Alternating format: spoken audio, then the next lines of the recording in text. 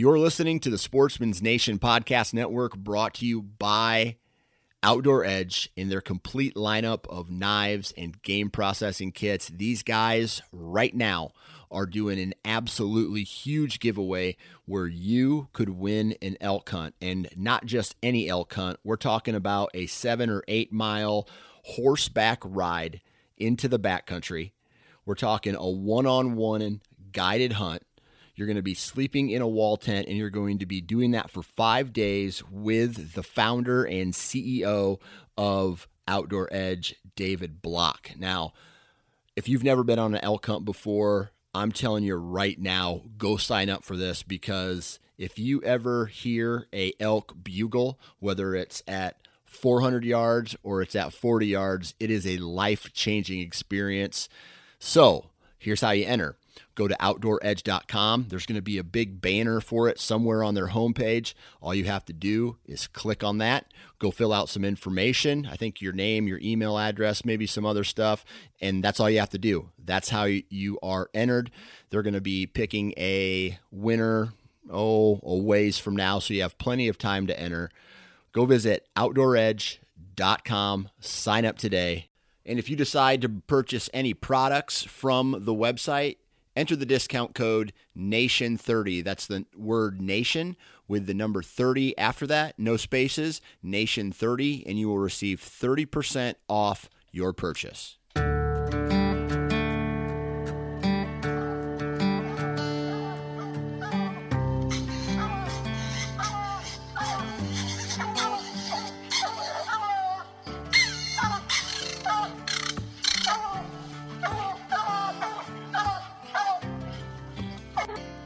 This is the Houndsman XP Podcast.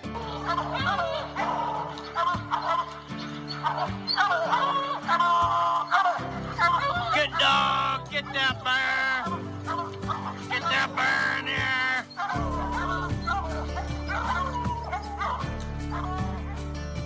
The here. original podcast for the complete Houndsman. Look at your coat of go, Justin Hyde. We're gonna get him! The podcast that represents our lifestyle of extreme performance. Get up there! Get him! Get him! Yeah, good boy! Good boy, Ranger! Uniting houndsmen across the globe, from east to west, north to south.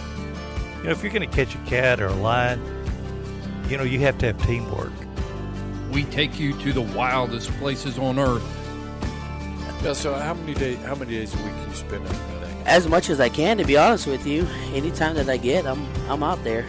Join us for every heart-pounding adventure on Houndsman XP. I'll tell you like I tell everyone else, I'm going to hunt whether you're here or not, so you might as well be here.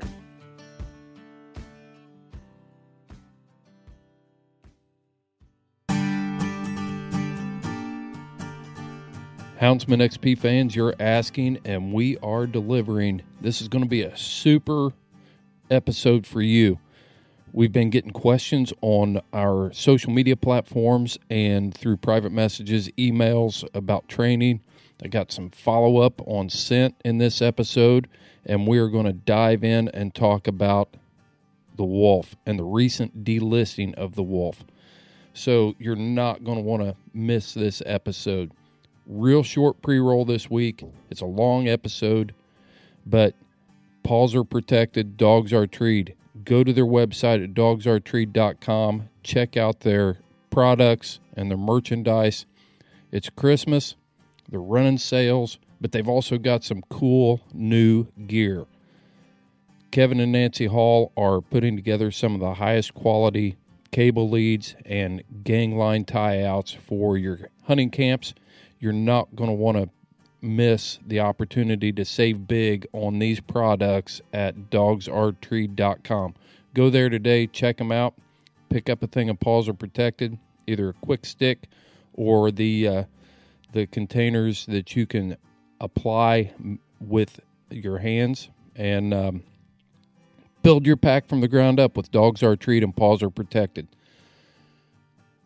We've got one event from Freedom Hunters already in the books. Limberlost Coon Hunters in Indiana hosted some veterans, and it's not too late for you to get on board for winter of 2021. If you're a houndsman, you want to give back to the men and women who have sacrificed their time, their time with their families, and served our United States military, then contact me today at houndsmanxp@freedomhunters.org, and let's get you set up to host a Freedom Hunters event. That's all I got for pre-roll, folks. I want you to sit back and enjoy this episode. It's Lauren, Seth, and I, and we're just having discussions about the issues that are important to you. Thanks for your time. Thanks for listening to Houndsman XP. I'm living the ultimate hermit life right now. Yeah, Well, at but least you're you're not, high-speed hermit. though. That's true. I'm not. I am kind of a traveler. Yeah. I'm just a highwayman. Okay. You're a A high sword speed and hermit pistol by highwayman. my side. What do you think? What you got on your mind today, Chris, for the episode?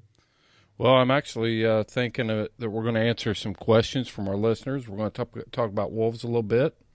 We're going to talk about the issues with delisting the wolves and the processes for making rules to manage wolves, especially in the upper Midwest, because Lauren talked about that. And so we got the COVID girl, Lauren Verani, on the scene here. So Yep. that's what's on my mind, and I want to talk about a couple new projects I've got here with pups and things like that. So Pups. yeah, Works for me. yep. I thought I saw a new pup.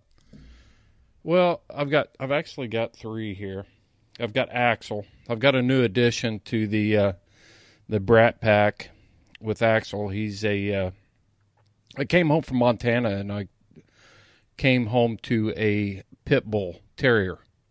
So he's about 16 weeks old, maybe 19 weeks old, 20 weeks, somewhere around in there. Super cool dog, super laid back, super smart. Just going through the socialization stuff with him. And trying to get him housebroke. He's kind of a sissy. He doesn't like it when it rains, so he doesn't like to go outside.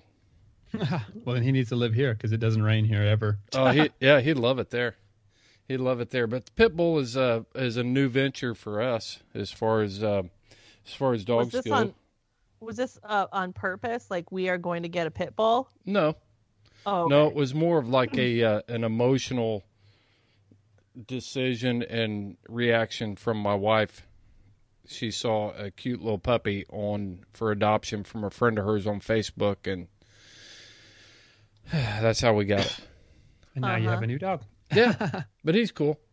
He's cool. He's probably not going to make any kind of a hunting dog or anything. He's super gamey. He's got pretty good prey drive and things like that. Yeah. But he's pretty cool. He's rowdy. He can be rowdy, but he can also be super chill and laid back. Mm-hmm. And it's amazing to me the natural instinct when somebody pulls in or knocks on the door. You know, his first reaction is to bark. Mm. And they just need a lot of exercise, believe it or not. Oh They yeah, have a lot of energy. Yep. Yeah, he gets a lot of it. When I'm roading the plots, he'll always go along. I put 4 miles on the plots the other morning, just stretching them out and getting them legged up a little bit, and Oh, I wish I could do that. he went the whole way. There's nowhere to Dang. do that here. I've just Oh, got a lucky. track in my field, and I just do laps. Mm. Yeah. And it's pretty cool doing it that way because, the plots know that when we're doing that, it's not free for all hunting time. So, Right. Being place learners and things like that, then they are used to that. And we can talk about that a little bit because I've got several questions about training that have come in. But that's one thing that we've talked about in the past was the dogs are place learners, And when you put them in the same places and do the same things with them, they pick up on things pretty quick. So even though they're used to going hunting and stuff in the side-by-side, they know as soon as I drop them out of that thing and we're in the field that it's time to put in some miles and things like that. And I actually just tell them to road, just give them a command and they're like, okay, here we go. And away we go. I always exercise my crew on foot around the canyon land around my house. And exactly, their hunting strategy is really defined by the area we're at. And in those canyon lands, those dogs just work the high ridges, and they'll just run to each ridge and stand there and stare, looking for movement. And if they don't see anything, they'll just move to the next one. And we walk I walk maybe 3 miles, and they probably run around like 5 total, and then we head home. Do that about 4 or 5 days a week. Yeah, that's cool. It's good for them. It's easy too, because my backyard is like a humongous, massive tract of BLM. So I just walk out my door. It's very convenient. Yeah, you can't ride. Can you ride? Can you use your ATV on that BLM land? Is that on designated 2 tracks? You can, which there's so many out there. But I just like to walk. I get into the more like desolate areas and just walk. I've used my vehicle, my dog rig, to me just putt along and then run along the side. But I know this sounds really corny, but I don't know. I just like the spirit of walking around with them. It just feels good to just walk with them. I was just talking generally. Oh, yeah, you totally can. Yeah, just you have to stay on a maintained road. I wasn't sure on BLM. Yeah. Is it all vehicles, or is it it's just vehicles, right? All vehicles are allowed as long as you're on the road. Yeah. Bicycles, horses, and pedestrian traffic is allowed cross pasture, which is just like the slang for off any road, pretty much. Yep. Right. So. Yep. Yes. Well, the thing with dogs and training is if you're just consistent and do the same things and be consistent, that's the biggest thing is super important. Yeah. Yeah. I got a question. Yeah. My dogs definitely know when it's their exercise is just running around trying to catch each other playtime on the farm. Yeah. I'm sure, Lauren, I know, when you're living with, how many hounds now? 4? 5? 4. Do you still have the red tick? Yeah. Unfortunately. You got Piper, Cedar Ridge, and Pabst, the red tick. What's the dog's name? Pabst, like the beer. Pabst, okay. I don't like it. That's what she came with. And she knows it, so. Yeah. Yeah. Yep. So I feel like I'm Lord of the Flies right now. We're like in that weird time of fall year where the flies all know that end is coming soon. There's like 20 flies buzzing around up here in my attic. Ew, that sucks. Well, I had that like loft. a month ago, maybe. Yeah. Yep. The freeze has killed everything here, luckily. I love it. It's so nice. Once the freeze hits here, what's a bug? You don't see anything. Yeah. So I'm a happy place right now. All the scorpions and things died, which is great because they're everywhere in like every building. But once the frost hit, they all hunker down for the winter, which is really nice. We've had several I did kill freezes. a rattlesnake though. You did? Yeah, I did. Yesterday at work. Yep, it was right by one of our horse barns. And like with a gun, with a shovel, with your bare hands. Oh, I bit his head off. Nothing big. No, a shovel. Yeah, the old classic. But it's pretty cool that we had a guy with us that has never killed a rattlesnake or like seen a rattlesnake like destroyed. Mm-hmm. And I cut the head off and removed the head, and I grabbed onto the body with my hand, and the stump turned around and struck my arm. And I told him it would do that, and he didn't believe me. So I just seized the body real quick, and the stump struck my arm, which is so crazy. Like even without their head. Yeah, it's so gnarly. So many people get bit by a decapitated snake. Yeah. And so I put the shovel up to its head that was decapitated. And as the shovel is moving towards its decapitated head, you can see the eyes tracking the shovel. And then you put the shovel near its mouth, and they'll bite the shovel. And you can see all the venom spray out on the shovel head. which blows people away that reptiles can survive for a long time without their body attached to their head because their oxygen demands are a lot lower. So it's crazy. What? That is. Yeah. Oh my God. I did not know that. That's crazy. Their body can stay alive, severed from their head for almost 30 minutes. It's like a So turtle. how do you kill it? Kill it? You just can't? So no, what I do is I cut the head off and then I just pulverize the head with a shovel into like bush so that it Hold- can't bite. And I then gotta bury let it. you guys go for a second. There's someone might be here. Hold on. You can keep talking. Yeah, Mutus. Mutus. There you go. Got rid of her. Yeah, anytime we're recording, anything moves, I just hear a cacophony of hounds going. Oh, yeah. Yeah. That's the nice thing about mine. If we're not hunting, they're all asleep because they're lazy. Yeah, that's crazy. But- Well, hey, I got some follow-up stuff that I want to cover on, and one thing about the solo scent episode, I got a lot of really good reviews on that, and I appreciate everybody contacting me and stuff like that. But there were a couple interesting questions that came in, and I really don't feel like. I got to tell you, when you're sitting there and you're just trying to do a podcast and you're just looking at a mic, it's pretty daggone tough. You're like monologuing the whole way. Oh, I was yeah. thinking about that while you were recording that. I was like, I would have had a big bullet like chart out in front of me. That's the only way I could have stayed even remotely on task. It was horrible. I said okay, and several things I need to do to polish my monologuing, my solo performance on a podcast. That's for sure.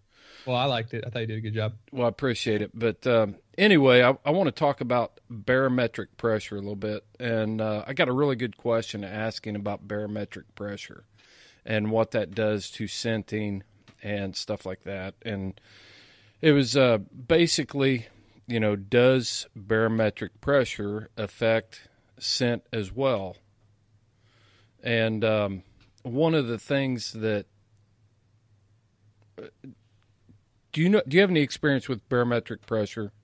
Well, so I just know that like when you're stalking deer on low pressure systems, it's harder to get a little closer to them if the wind isn't perfect.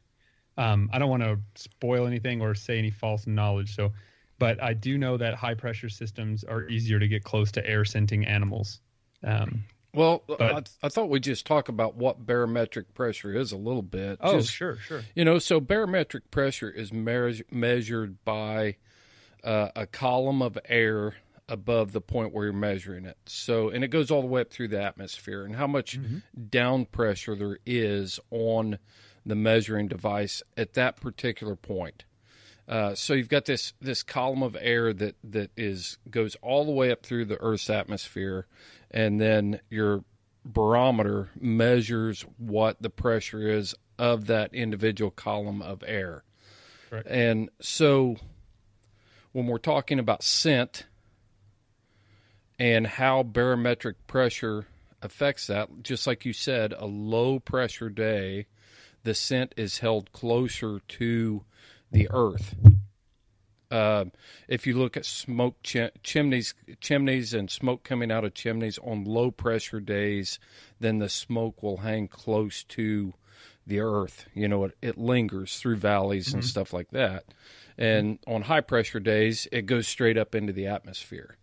And so high pressure days are great days to like sit in tree stands and things like that, because your scent, a human scent is plumed up into the sky, and then it's rising rapidly, and then the air carries it away. Whereas a low pressure day, especially if you're in a tree stand, and this is maybe a broad a little easier for us to wrap our mind around this. Your scent is pluming up, but the low pressure is pushing it back down. So it's going to go back down to where a deer can smell it. So with scent, it's a microscopic organism that's released from the body. So barometric pressure absolutely affects a dog's ability to scent. So as an animal moves across the landscape and the scent is coming off the animal, if there isn't enough barometric pressure, it can actually go pretty high up into the atmosphere. But we talked about micrometeorology in that podcast. So you've got all those air currents that exist from ground level all the way up to 6 feet. So For a dog, even if the scent goes up 6 feet off the ground, then that's unavailable to his nose to, what's that message say? I haven't got my glasses on. Oh, she said she's back. Oh, okay. Yeah. So on a high pressure day, you know, the scent, even if it's 3 feet above the ground and it's plumed up there and it's rising, it's going to be hard for the dog to have access to it. That's what it really is, access. And, you know, the low pressure systems, just on a side note, too, the low pressure systems are typically when there's a storm or cloudy days around, cooler temperatures typically. Mm-hmm. I think that's and INHG stands for inches of mercury, to those who did not know, which I did not know that for a lot longer in my life than I'd like to admit. So, yeah. I didn't know that at all, ever, so... It's a really weird old way of measuring the barometric pressure of the atmosphere, and it's still used in America today, which is what I use too. It's what I know. But when you see that barometer dropping, you know, cool waves coming in and maybe some rain, hopefully. No, at least here. Did you guys get any questions about scent or tracking, or did you have any after that? Because I do want to build on that in the future. I think it's something that's very important to houndsmen and understanding how scent works. I just wanted to interject and put in there that, like biologically speaking, the best way to describe how a dog uses its nose to interpret the world is that a human's eyesight is only about 30% dedicated to their brain power is only 30% dedicated to their eyes, roughly. Mm-hmm. But a dog's brain is over 70% dedicated to their sense of smell. Right. So they interpret their entire existence through that nose, from a Pekingese to a hound. And so I just always think that's incredible. They even tell time by the smell of the world, which is amazing. So based on the levels of ozone in the air and the chemistry changes of plants transpiring, they learn the way that time of the day smells in correlation with the sun position over the course of their life. They learn how to tell time based on the way the world smells. The way you were saying, Chris, how like emotions can be tied to scent, mm-hmm. They learn to tie those cues of daylight into the way the world smells at that time, which I think is incredible. It's like you got this dog that you think is at your house every day when you leave for work, and as soon as you leave, they go on this big tour through the countryside and visit all the neighbors, but Mm-hmm. they're home when you get there. And how do they know? They know because, hey, it's time for. How do they? Yeah, they. It's not like they're wearing a wristwatch. Exactly. They learn through observation when you get home typically, and then they correlate the way the world smells at that point, and then they'll learn ahead of time by planning that when the world starts to smell like this, I should head home because master will be home at that time, and they just quickly associate those two scents, and that's how they tell time, and then they get home, and there they are when you get home. Yep. It's pretty amazing. They're a lot smarter than people think they are. Yeah. And that also says something about when they're really using their nose. That's why their ears turn off. Yeah. That's interesting. That's an interesting point. Yeah, so another question I got was, what is the easiest way to, like, if you're going to log things, what's the easiest way to record temperature and humidity? And so when we were canine handlers, we actually carried a thermometer that also measured the humidity. Is pretty cheesy, really. I mean, it had a little flip back on it. It's about the size of a playing card, and as long as you're using the same one every time, and you know that it's fairly accurate, which you can check your phone and look at temperatures and humidities too. So everybody's got at least an iPhone. You can on the weather app if you use WeatherBug. That's one way, but those little thermometers and stuff are super cheap, and I found them at the Farm and Fleet store the other day with the rain gauges and stuff like that. They had a little deal there. It was like $9, and it's just a battery operated deal. So that's another thing that guys can have in their little war chest there. Small enough to carry like in your hunting vest, Mm-hmm. or yeah. Okay. They make little portable weather stations or like little weather monitors you can carry. I used to carry one when I was big game hunting. Yeah. Yep. I just thought that was a cheap and easy. That's what we used. We didn't have anything fancy. It was just a thermometer and a humidity gauge. So it's awesome. that was a great. I mean, I like data and I like to nerd out, but I think that's an excellent way to kind of be consistent as I always think about it in the terms of muzzleloading, because you have to have the details down pat and to be consistent.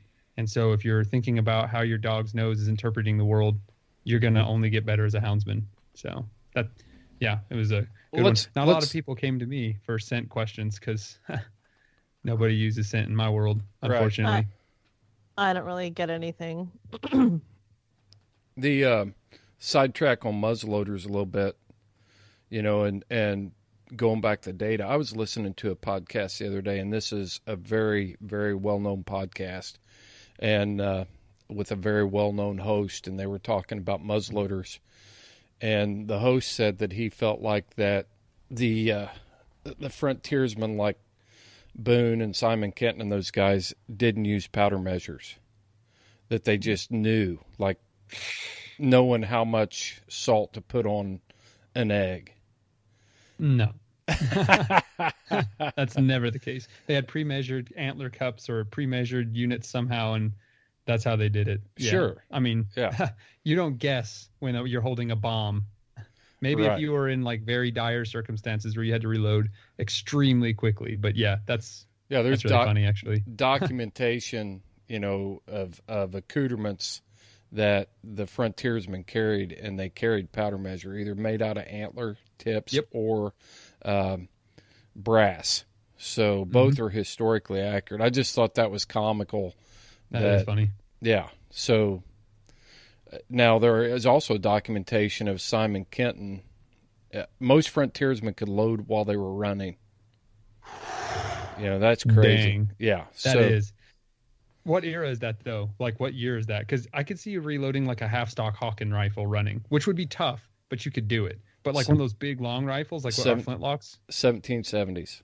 Oh, that's beast level. Yep. I'm sure he wasn't taking a whole lot of time to measure powder at that point, because if he was loading and running, somebody was chasing him. Right. I was going to say, in dire circumstances, you would just guesstimate. But that's pretty badass. Yeah. My pack's going crazy back here. Yep. Hey, let's talk about I want to talk about one more question I had. And this question just came in today. I want to get your opinion on it, see what you guys think.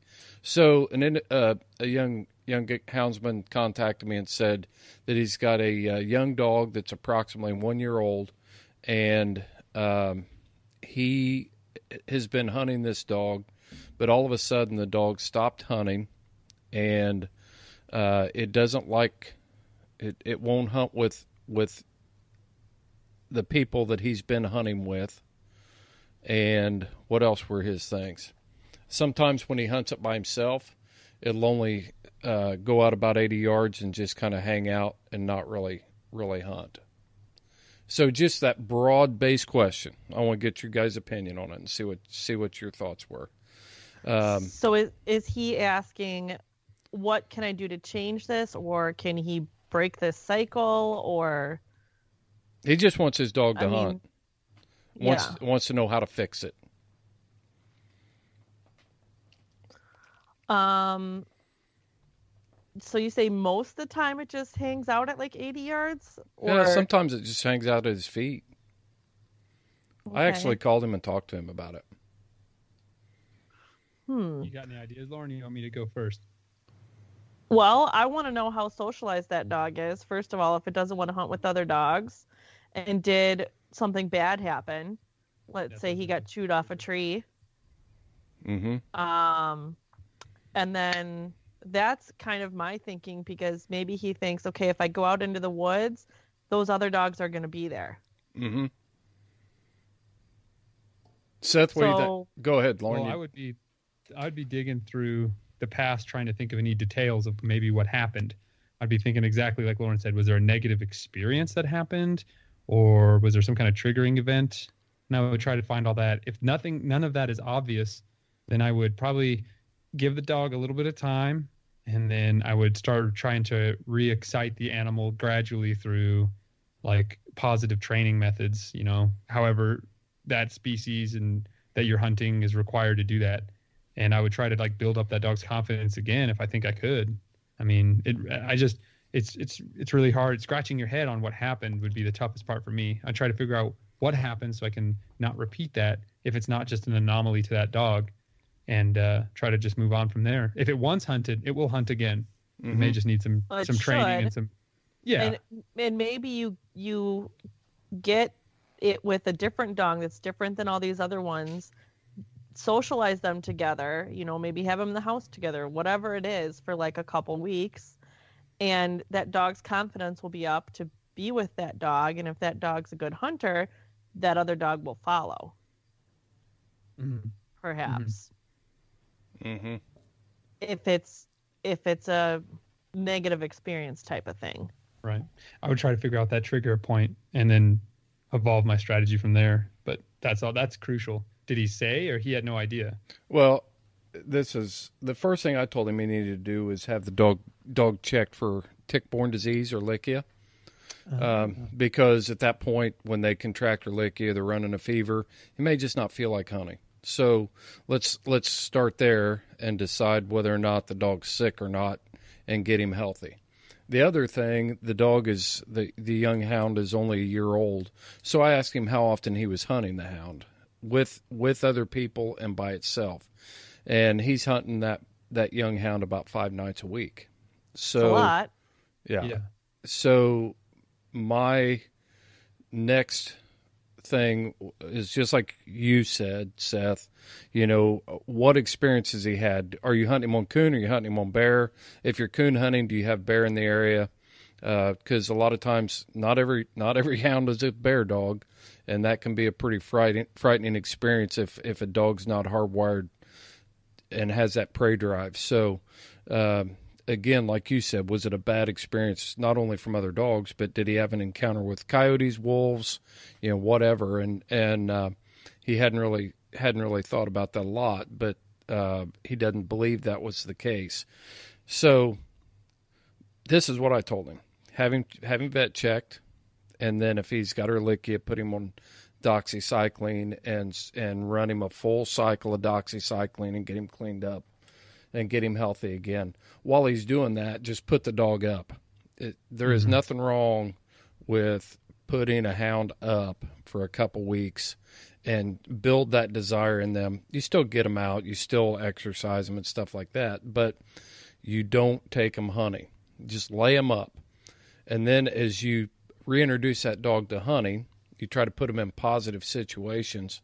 And if you need to go get a buddy's dog and bring him over to your house and tie him out next to him, or put him in the kennel together, or whatever you got to do to socialize him, a good dog, a dog that you can trust, a dog that he should go with, socialize him like you said, Lauren. And then when you go out to hunt, you turn him loose, and if your dog doesn't hunt, you pick him up and you put him back in the box. And don't let him go. He doesn't get, this isn't lollygagging time for that young hound. He's either going to go hunting, or he's going to sit in the box and he's going to listen to the rest of it. Because I even touched on this a little bit in my podcast about dogs' ability to watch and learn in the Scent podcast. And I didn't go into detail about it, but a lot of bird dog trainers and stuff will have a long gang line out there, and as they're working each dog, the other dogs will sit on the gang line and watch them do retrieves and do whistle commands and do different things like that. And I've done the same thing with hounds. Tie him to the tailgate while you walk away. He hears the other dog treat in there. He knows what's going on there, and he knows that he's not going. Mm-hmm. So if he doesn't want to hunt, you put him back in the kennel. But I think at some point, people have to make a decision how much time they're going to put into these things. But I think a lot of times houndsmen don't make general statements. They look at dogs and they know each one's an individual, and they try to diagnose individual problems, and they don't take shotgun approaches to things. Mm-hmm. Good trainers don't. So I was just going to, go ahead. Sorry. No, that's where I'm at.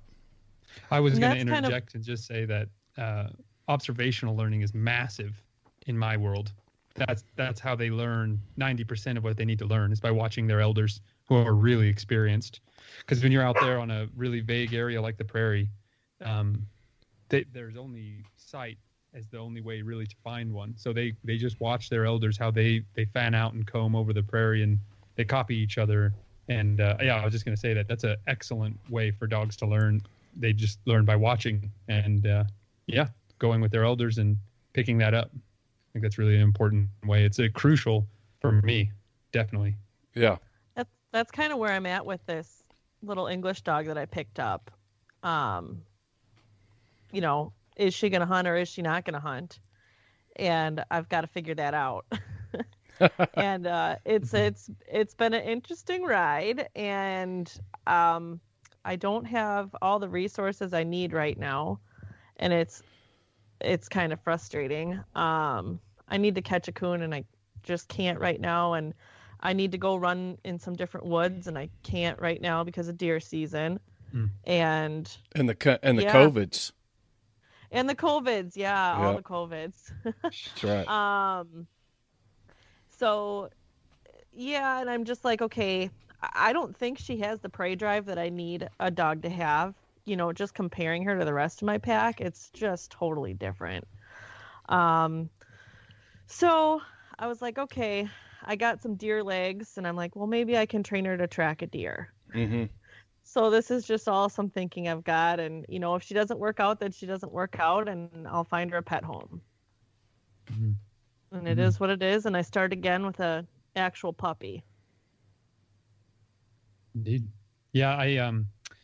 It's funny when you make that call, every houndsman is going to be different, but when you make that call for what dog is going to work for you or not, that is a tough bridge that I haven't had to cross yet. And so, but that is something, when you were circling back to that young houndsman with his problem of that pup, when do you say enough is enough? And that line is actually quite subjective for people, because I've seen guys with coyote coursing dogs that wouldn't engage with a coyote for 5 years. And then one day they just started. And I know people that are like, I would have never put up with a hound for that long. Right. And then it turned out to be a really good dog at 6 years old.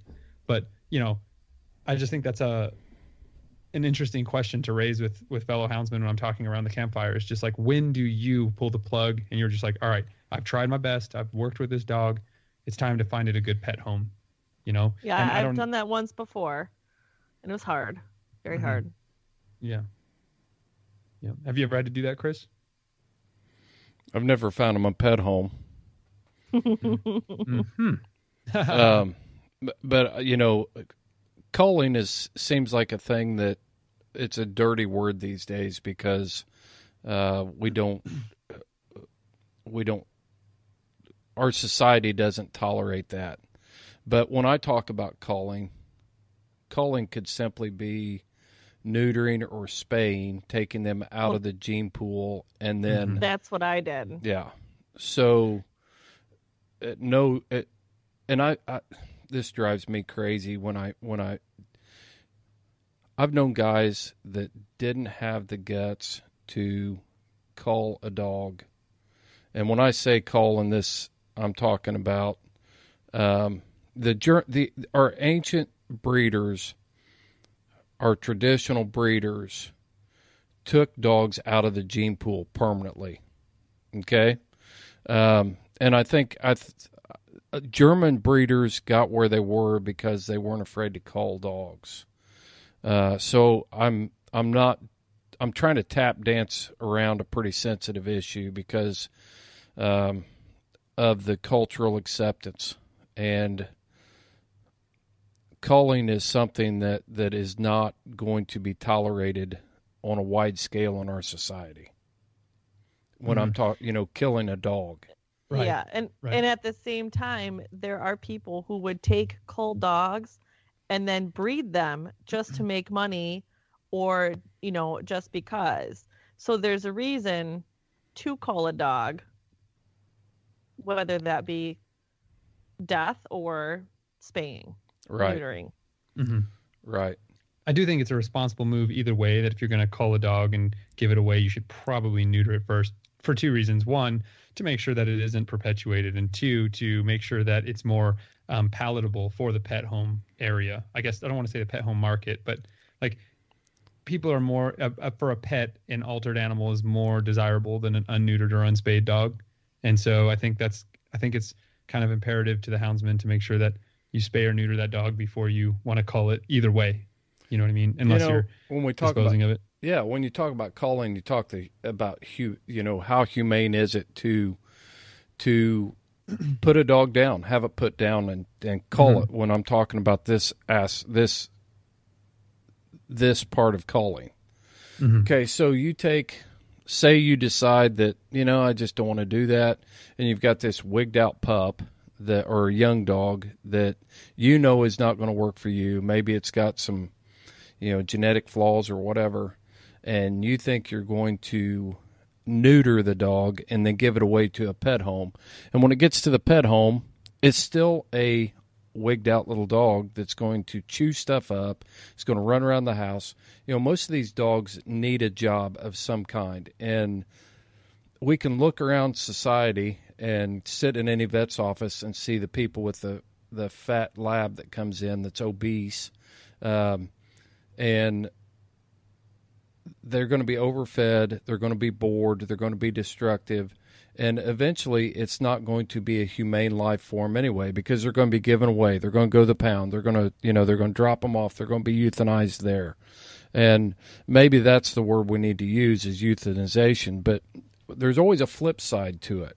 Euthanization is cruel. How could you do that just because a dog won't hunt? But if you've got a dog that's hardwired, that needs a job, and then you try to put it in a pet home, that could be as equally cruel and a recipe for disaster as agreed not doing it, not euthanizing the dog. Yeah. And the one thing too is that I have a very high bar for behavioral stuff. And if I have a dog that just will not hunt or with other animals because he's just inherently aggressive, it's something that I can't work out. And I'm going to euthanize that dog. I'm not going to put it in a pet home, and I'm not going to deal with that. I need dogs that hunt as a team and together. And it's very rare in the sighthound world to have a dog that's really aggressive, but that's a line I'll never cross. That's a huge red flag for me. And I think it's something that's really important to the breed as a whole anyway. And I mean, I definitely agree with you in that, it really is. It's up to the individual houndsman, and it's also up to the houndsman community as a whole. Because if you have a dog that have a wonderful personality and it is like whatever would be an ideal pet, then I think it's definitely And I know you're not arguing for that at all. Yep. I just mean that if you have a basket case or just a dog that, I mean it's a line that I'm sure all houndsmen have thought about many, many times, and it's a tough question, and it's definitely something that requires a lot of thought and. It's a tough topic to discuss. Yeah, very tough. Very tough. I think I was in a special situation when I decided to rehome one of my dogs, because I did get her fixed, and then I had trained her, like house trained, yard trained, manners trained, all that stuff. So I put so much work into this dog that, she deserved to go where she's at now. Right. But not all dogs have that. Mm-hmm. I've just seen a lot of adopted hound breeds that show up or they come from the pound, and once they get home, people realize they can't keep them in the house because they're too high energy, so they leave them outside, and then they terrorize the neighborhood, running deer, and then it makes for a bad neighbor, and then your neighbors don't tolerate it, and it could meet an untimely death or a cruel death that way as well. That happened all the time where I grew up. All the time. Yeah. Loose, like hunting and herding breeds that were just terrorizing the whole area. Yep. Yeah. And I totally agree with you. I mean, people get dogs that are not well suited for pet life, and you just shake your head. People need to know what they're getting into, whatever breed they get. And if they get a mixed bag of But nobody does. It's emotions. No, they don't. And that's the problem. Don't. Like the extreme like dog rescue community is just like, oh, it's how you raise them. It's how you raise them. And I'm like, no. Like there's a lot of genetic factors obviously every houndsman knows that. But a lot of people are brainwashed into just thinking that a breed is just a shape and a size and a characteristic of personality that's like pleasant and societally acceptable. And that any dog can be a good dog. Yeah. I mean, no. That's it's subjective and true in a way, but in a way it's not. You know what I mean? Like, the pit bull community is really really polarizing in that way, because like people are like, oh, it's all how you raise them, and other like parts of that community are like, no, like you need to understand this is like a powerful animal that can do a lot of damage quickly. And the way I always just like talk about it with people, because I know a lot of people that are in like the hardcore like rescue community, and I love to just talk to people, especially people that have like very differing views about things in me. And I'll be like, they'll be like, yeah, the blue heelers will like nip your heels because they're herding dogs. And I'm like, so you don't think like a powerful animal that's been bred for centuries to lock on to other animals is going to be not more predisposed for violence than like a golden retriever? You know what I mean? Like those genetics are there. And so it's a lot easier to take a pit and train it to lock onto a pig than it is a Pekingese or like a poodle. You know what I mean? Like those genetics are there and they matter, and it's going to infer how that animal matures and views the world. And so, yeah, I just think that you can't blame absolutely genetics on one dog and not another. Right. Well, of course. And I mean, look at the differences between us three. You know, we're all the same species. And I mean, yeah. Homo sapien. Yeah. There's a lot of, yes. There's a lot of variance in just the personality of a breed. Sure. But there's still characteristics that have been selected for a lot more intensely than in people. You know what I mean? So right. I guess my point is moot. But anyway, yeah. So I agree with you, Chris. And that is a very difficult topic to dance around. One thing that I've found that sometimes a hound simply just needs a change of address. You know, I've had some hounds that I knew that me and this hound were never going to get along. There was something about them, you know, a personality difference, something that I didn't, that wasn't going to be acceptable for me. And so but there were traits in that dog that didn't make it something that needed to be taken out of the gene pool. You know, it had some raw talent and maybe some really good talent, but there's just something about it that I didn't like, you know. Maybe it was attitude, maybe it's a little bit of shyness, but it was a game catching fool. I had one plot female one time that could absolutely scorch a track. I mean, just absolutely light it up. She would just run away and leave other hounds if she was turned loose with another hound. But once it got to the tree, it was over.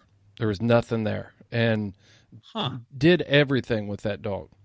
So I just, on a whim, decided to go on a deer hunting forum, a deer dogging forum, and asked somebody if they were interested in this hound. And it's like, yeah, I'll try her. She went out there, and she's a deer hound in Mississippi, and they love her. So there's a lot of times there are options. Mm-hmm. That's a great point. Seriously, because like I could have a personality that makes me a better chess player than I am a badminton player. You know what I mean? But I could be, yeah. That's a great way to look at it. Badminton. Fantastic. We've talked about badminton in the past. We got to come up with one of the best games ever. Like badminton's awesome. It's a gentleman's game. You can look classy playing badminton, but it's also super fun. Look classy, playing badminton. Sure you can. That's a sport of like the gentleman. That's not what I was taught in gym class, and we even had a written exam on badminton, and it did not say, is this the sport of the gentleman or the gentlewomen? That's right. But so you were talking about something, Seth, and I think it'll be a good segue into our next topic. But you were talking about the genetics and the canine's ability to watch and learn.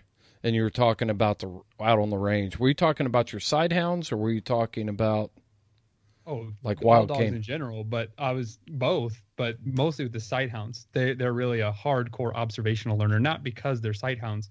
It's just because that style of hunting is all about observation. You know, when you think about sighthounds, it amazes me because we already know that 70+% of a dog's brain is dedicated to smell and not a lot of sight there. So, how do they overcome that to be sighthounds? I think about that all the time. That would be like humans being like hearing hunters. Like if like you blindfolded us and you hunted by your hearing, like pick a sense of that, or and vice versa, or smelling. Yeah. Like you decided to like, okay, humans, the best way is to smell and look, but they actually do through selective breeding. They actually do have a more concentrated amount of rod cells in their visual streak. So I'm gonna not make it super nerdy, but I'm gonna break this down a little bit. So when a mammal, that all of us, we got that. That's like third grade biology. Yeah. So you have cone cells and you have rod cells in your eyes. Cone cells pick up color, so 3-chrome, and they allow you to see color better. And rod cells they're more sensitive to movement and light, but they can only perceive 2-chrome. So rod cells are what lots of animals that are very perceptive at night have, and they have very few cone cells. And mammals that have good color vision have a lot more cone cells and less rod cells. And so dogs have a lot of rod cells in their eyes. Most mammals do. And so they're concentrated in the middle of the retina where the animal is looking for movement more. So sighthounds have more of these rod cells clustered around their visual streak to help them exactly do what they're supposed to do, which is pick up on any slight movement. And it goes straight to the motor cortex where they're going to take off running. So we have selected for a dog that's better at detecting minute movement and immediately giving chase than something that isn't, which I think is crazy. And one experiment all the listeners can do, and I'm sure many of us have noticed this throughout their life, but if it's dark outside and maybe there's a faint amount of moonlight, look at something directly and it's really dark. But if you look away and you look through your peripheral vision, it's a lot brighter and you can actually see it easier.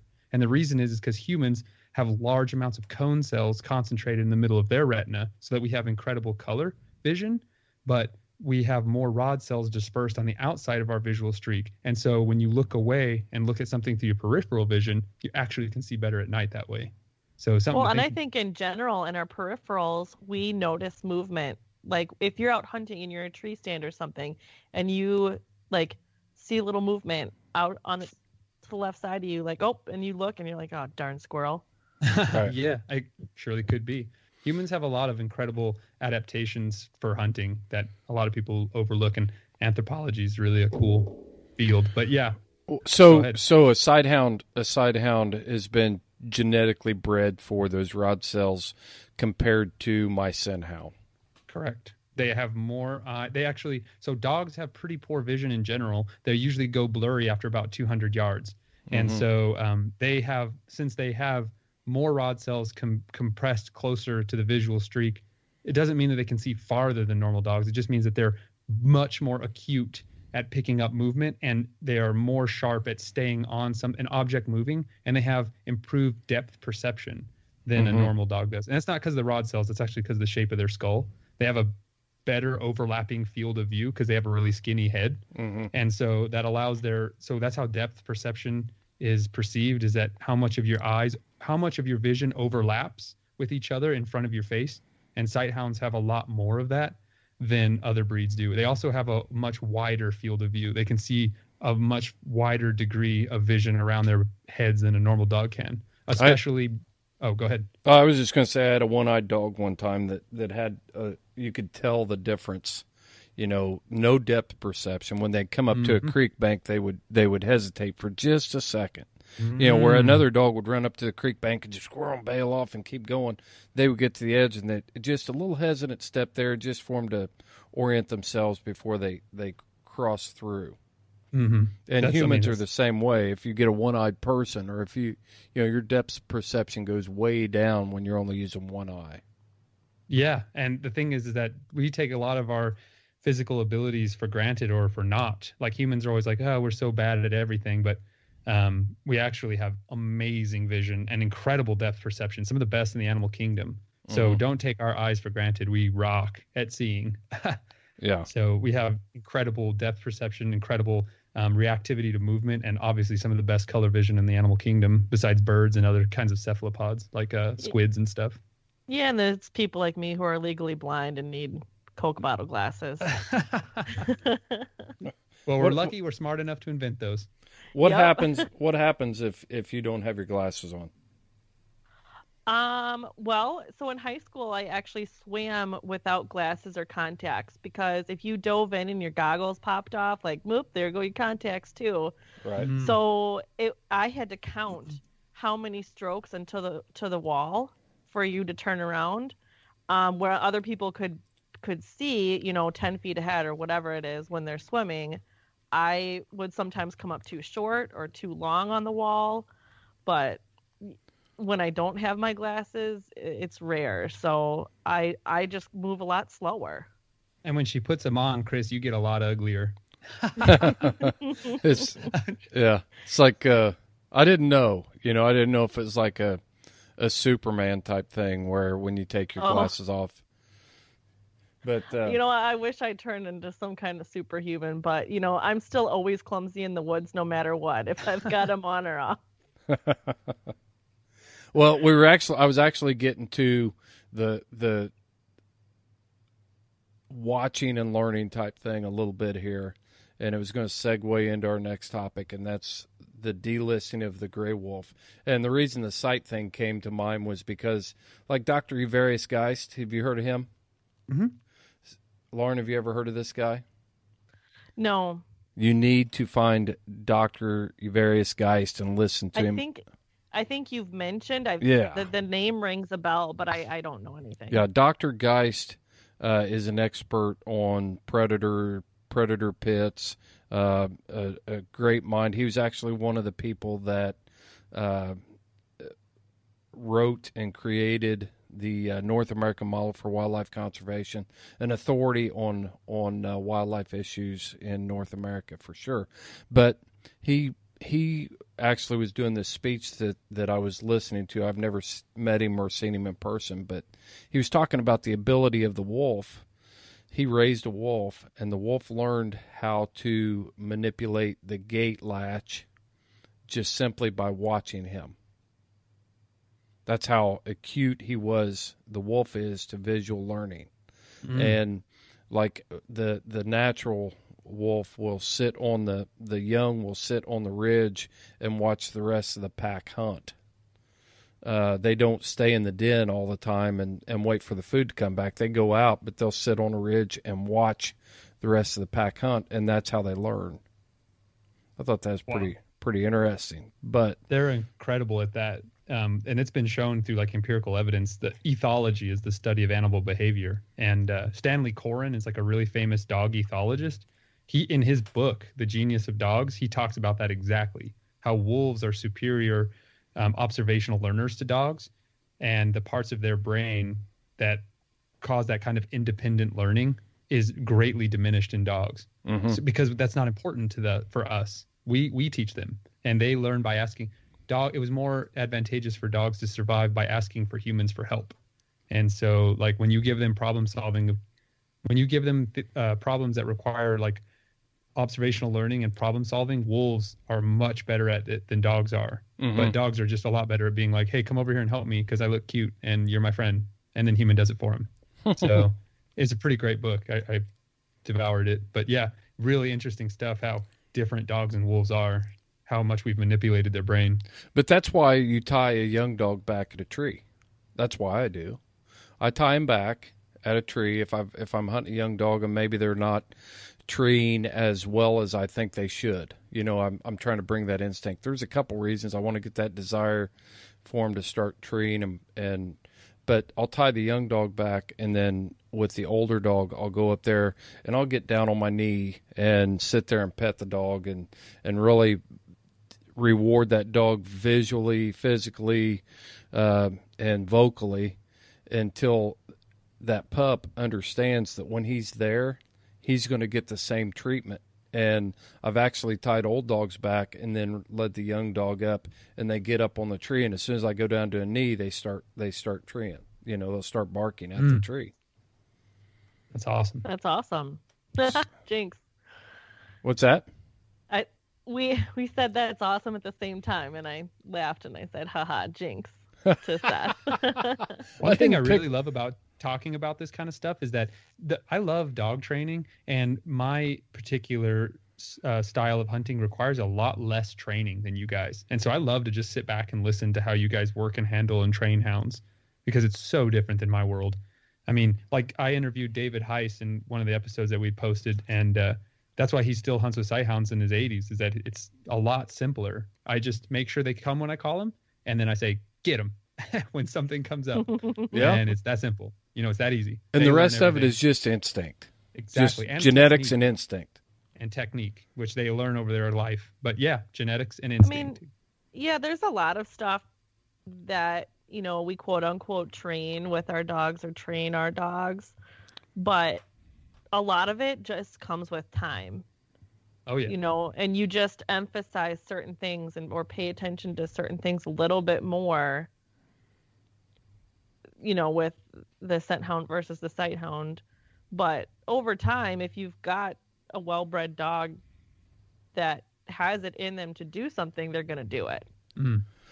There's a lot more of a puzzle to put together too for you guys, because for my prey, it's in sight. Like they can literally see it. So they're going to push it really hard, and they're going to, see it. And there's more of that like puzzle to put together for your area, because they can't see it. They have to hunt by their nose, and it may take it obviously takes a different skill set. And then we have to decide like, oh, well, this happened. Well, why did this happen? Yeah. With me, you guys, you're like, oh, well, the dogs got outrun. They didn't corner when they should have cornered, whatever it was. There's a lot of technique, a lot more than I thought there ever would be, in a really well orchestrated rabbit hunting pack, a hare coursing pack. But even still, it's just not as nitty gritty. And I love listening to how you guys work with those scent hounds. I think it's really interesting.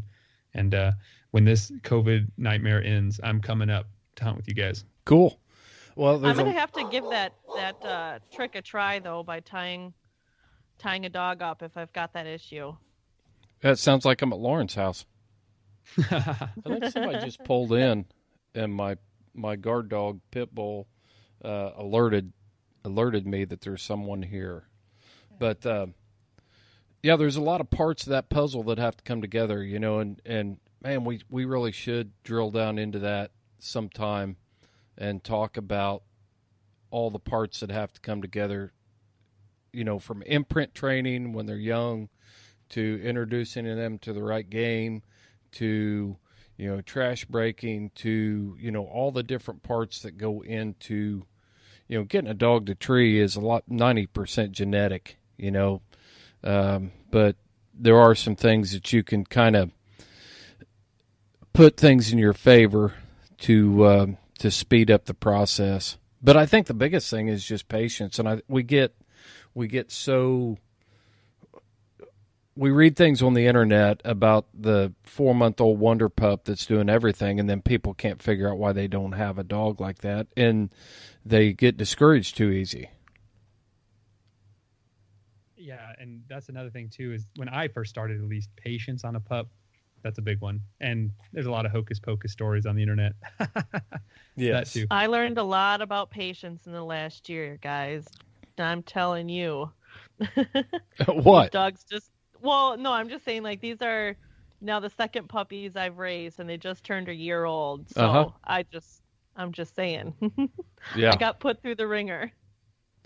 Well, you bit off a lot there, because you took 2 pups at once. That's and tough. and it's hard to raise and train one, and without a lot of experience, it's really hard to raise and train 2. Yeah, and and maybe I'm not doing it all right either. But I'm trying, and I think I could have started both of them on bear, but kind of now I'm happy that I got to dedicate time and everything to one dog doing that, and then Ridge doing raccoon, and kind of split it up that way. And I'll tell you, I got Piper when Piper was a puppy. I took her and her sister home, and that was the first puppy I ever had in my life. And 2 weeks later, I was like, I can't do it. gave her sister back. But the second time around, I was like, I'm gonna stick with it. I had the farm then at that point when I brought him home, so there was just a little more, I could have him run around and stuff like that. Right. And they had the milk house to be in if I was getting sick of them. Well, let's shift gears and move over to the wolf thing. We almost got there a minute ago, and then I think I'll say I sidetracked it because I started talking about sight hounds and or sight learning and things like that. But so the gray wolf was delisted. It's been about 4 weeks ago now. I don't have the exact date. I don't have I can bring it up. I don't have the date either, but there's like a 60-day waiting period, and I think is it like January 4th or something that it would officially go into effect. Don't quote me on the date. I got to look. Okay, why don't you look that up? Yep. And so I know that while you're looking that up, there's a lot of traffic on the internet about it, a lot of traffic on social media about it. But the upper Midwest is kind of celebrating right now as far as having the option to do that. But I think that a little bit of conversation about the actual process of being able to start managing the gray wolf is in order so that people understand how the process and how agencies come to that decision. So I know they've been hunting them in the West for a number of years. And Seth, you've been involved with a lot of these discussions and management plans and different things, or at least peripherally been involved in some of those conversations. So what's your experience? Well, my experience, and again, this is just my personal experience, has been almost exclusively with the New Mexico wolf management strategy, I suppose, with the Mexican gray wolf. Which has not been delisted, by the way. It has not, and I was just going to say that. It is in its own special category as a non-essential experimental population, and it is still protected. Yes. And so, but I can give my 2 cents as we kind of move along. I don't want to just kind of go into a deep monologue, but I do have a lot of thought put into this subject because it does affect. It does affect perception and administration and execution of big game hunting throughout the entire West and now entire United States. And it has a huge impact. This is one of the most pivotal issues in the outdoors right now. And so obviously I've put a great deal of thought into it. So as we move through it, I'll definitely interject and we'll kind of talk about it. I will just say right up front, I'm just a very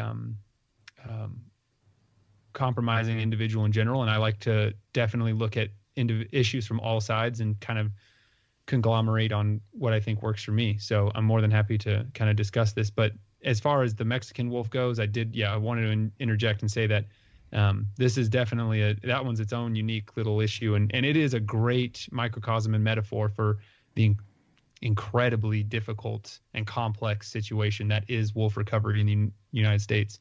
Yeah, and, so we've got Colorado that just passed a voter referendum to reintroduce or to do an introduction of the gray wolf into Colorado. Mm-hmm. And then we've got the federal government that has delisted the Canadian gray wolf, for lack of better understanding or a better term. But that, just because it's been delisted, the federal government has basically what's happened is they've kicked it back to state wildlife agencies and state government to regulate how the wolf is going to be managed. So, and January 4th is that date, 2021. So okay. I was correct there. What happens on that date? At that date, then once the rule is in effect, then the states and tribal agencies resume responsibility for sustainable conservation of the Canadian gray wolf. And I think when this all happened, the people that aren't educated on it and aren't into all the details that go around with it are like, oh, well, wolves are just going to be hunted to extinction again. And they thought there's going to be some open season on it and blah, blah, blah. Well, no, it doesn't work that way. Yeah. So what was the term you used? You said something about you used conservation. What was that? Sustainable conservation. Sustainable conservation. So we've allowed the media to define some of the words that we use. Conservation is one of those terms that absolutely got hijacked from the hunting public. I mean, the hunters were the original conservationists in this country and in North America. We were the ones that were footing the bill for management, for habitat, for... We still are. Yeah, we still are. But we've allowed that term to be hijacked. So when you see a talking head on the news and they say conservation organization, they could be talking about anything. They don't know. So, they could be talking about the World Wildlife Fund as a conservation organization. Yeah. So and the whole thing about conservation. Sorry, I guess you can finish. No. You roll with it. You can. Roll with it. I guess you can. Roll with it. I just had something in my head, and I know eventually. Don't I'll lose forget it. Go for it. Okay, so the whole thing about conservation is, like you said, it's totally been a hijacked word, and I think so many people that aren't the hunters like us, that aren't involved with it and pay our dues, believe that conservation is basically saving everything, instead of conservation of the species, conservation of the fauna, the flora, the habitat, everything that goes into it. It's just conserve everything, aka keep everything, let it all play out on its own, and disease runs rampant, and they don't understand that either. Because I've talked after this happened, and I posted on Facebook or Snapchat and everything, like I had some of my friends coming out of the woodwork starting to argue with me about it, and they're like, well, top conservationists and blah blah blah are saying this is a bad idea and blah blah blah. And I'm like, whoa, let's stop here. Who are these conservationists you're talking about? Right. Seth, give us the rundown on what conservation is, because you're still actively working in that field. Yes, sir. Yeah. So the first thing I'm going to just say right now is that conservation is like, that word, like we were just talking about, is so broad. It's a huge umbrella term, but wildlife management is extremely complicated. And the most important thing that I want to say is that wildlife management is also mostly people management. So how we view wildlife, how we value wildlife, it has changed massively, obviously, throughout time. But conservation is not preservation, and that's something that's really important. Yes. Thank you for bringing that word up. There's a difference between, if the news was going to report World Wildlife Fund is a preservation organization. They want to keep it all. Conservation is the wise management of wildlife populations and the habitat in which they live in. That's conservation. And right. we get sidetracked by those words. So getting back to the point is now the federal government has kicked that back to the state agencies, and now the state governments are going to have to come up with a management plan for the wolf. And places like Idaho and Montana, Wyoming have already got wolf seasons. They're managing the wolf population. Other states are going to have to figure out and have the authority now to establish management plans for that. So, and they might be able to establish a plan, but it might not be time to put it in effect yet. Like, let's say some states, like, eventually we're going to need a season, but it's just not this year. Well, maybe some states aren't the same as Wisconsin, and their population isn't quite there yet. Right. I'm going to interject real quick, if that's cool. I want to just say that as far as the delisting goes, typically, as far as wildlife management goes, I think it's usually best at the state level. So I'm going to say that overall, I think the delisting of the wolf was, for the most part, could have positive connotations. Two things that's going to make it tough. One, I do not like when, people attach way too much emotion to animals, and a wolf is like the poster child for that problem. Yes. And so like when I'm talking about, management plans for the banner-tailed kangaroo rat, everyone's yawning, going to sleep, and being like, I don't care. But, and that's good. That's what I want. Yeah. You know what I mean? Like, I just want people to be like, do whatever you want with those stupid rats. And like, they're really an important part of the ecosystem, like a wolf is, but no one gives a crap about them. So nobody puts an emotional value or an emotional attachment to a kangaroo rat. A kangaroo I probably rat. would once I meet one. Yeah, they're amazing. No. Anyway, so they're the bomb.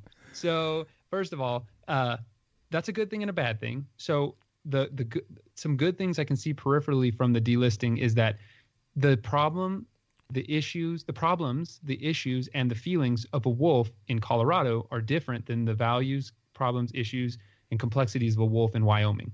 So the good news is that how people view the animal and how the animal is in the state is going to differ from state to state to state. And a blanket conservation call for an entire species usually is not the best call. And so, New Mexico. And also, over time, like Colorado in 10 years might be different than Colorado now. Right. And so the problem is that when you switch the other direction, when you have very, very negative views of an animal in an area, there can be negative conservation choices made for that species as a whole. And that's the problem. So like, this is where wildlife management gets extremely difficult and complicated, because what is our goal? Is our goal to have wolves back, or is our goal to have wolves at a culturally and politically acceptable level? And so when it comes down to the state management, as long as you have competent biologists who are working in tandem with people, because I don't care what anyone says, and this is a tough pill to swallow for a lot of people, humans rule this world. And so we have to have wildlife management that is in sync with the cultural, political, and societal views of that animal.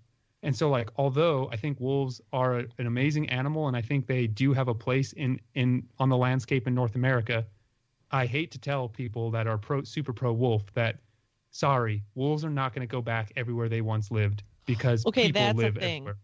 Right. So they're saying, back to their, whatever levels, their extinct levels. I'm like, That's humans impossible. have changed. Right. So I had this argument with one of my friends, and I'm like, humans have changed, and how we inhabit the landscape and everything has changed from that point in history.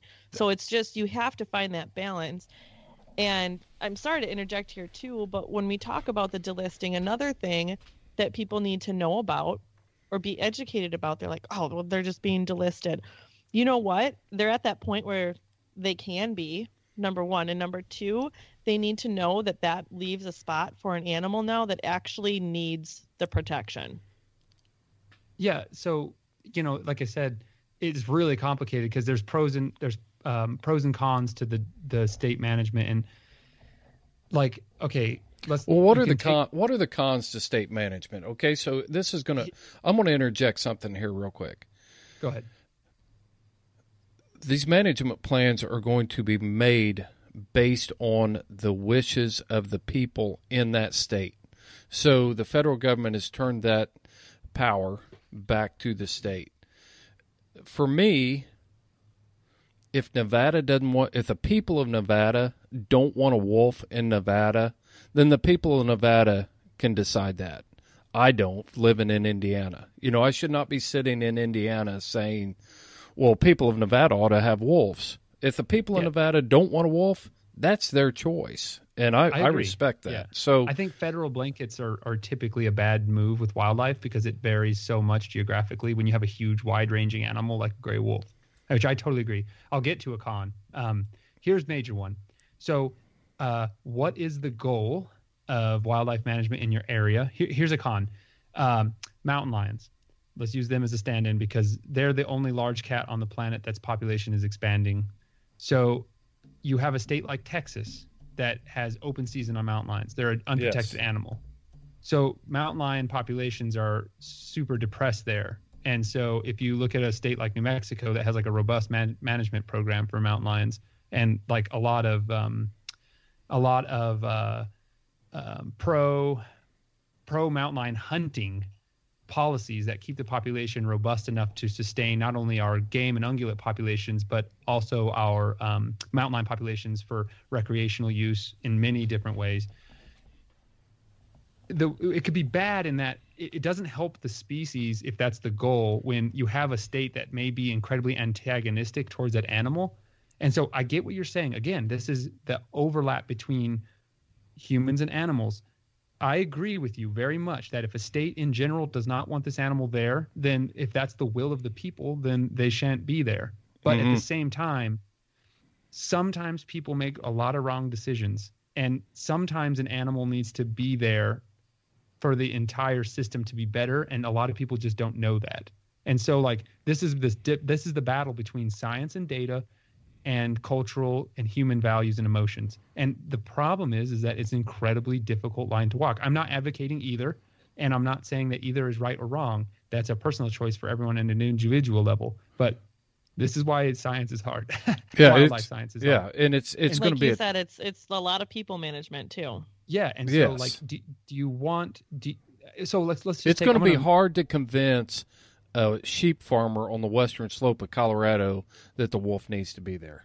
Right. And the problem is, and that's going to work as a problem for that community, the anti-wolf community, is that you have a large population of mostly incredibly emotional and uninformed people on the pro-wolf side that are going to make a lot of decisions, a blanket decision that's not really that good for certain sectors of a minority of the population because of the votes. Obviously, I'm talking majority minority voting here. That is going to make it very tough in that state for the anti-wolf people, which can be just as emotional and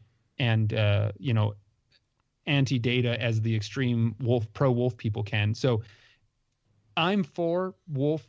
I am pro-state management, but it's very complicated, and that's just kind of where I'm. This could be a dang 3-hour talk because I think wolves do have an important role to play on the landscape as far as a mediator between predator-prey balances.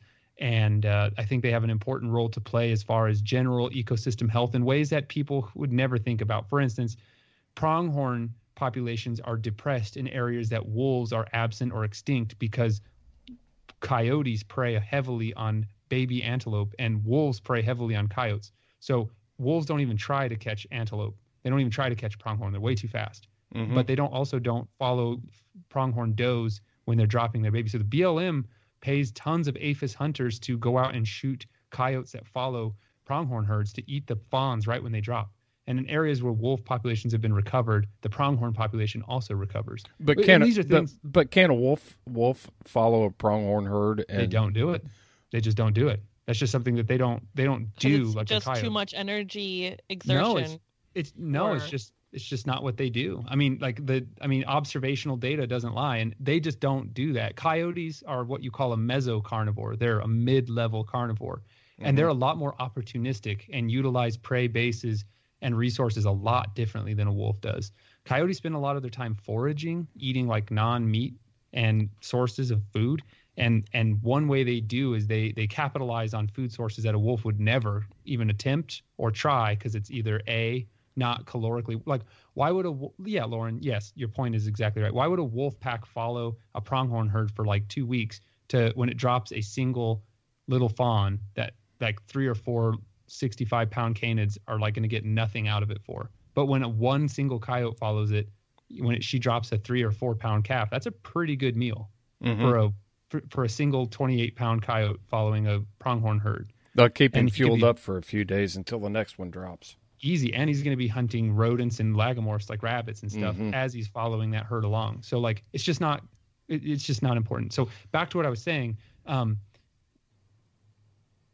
managing, and I want to just state, I'm 100% pro wolf hunting, like legalized North American game model management hunting for wolves, 100% pro. And I think that satisfies so many levels of important wolf management that can make everybody happy. The wild horse is a perfect example of that. It's illegal to hunt wild horses. It's a federal ban on hunting wild horses, Yep. which is absolutely absurd.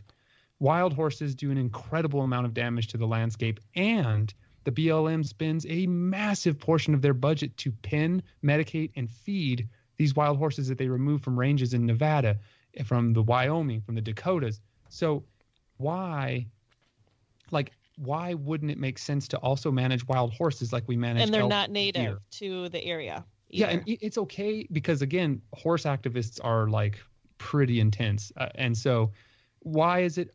That's as touchy as the wolf. Maybe more so, because every little Worse. girl, Way worse. every Way worse. little Yeah, kid's My got Little a. Pony. Yep, they've And got that horse people poster are of My rich. Pretty Pony on their wall.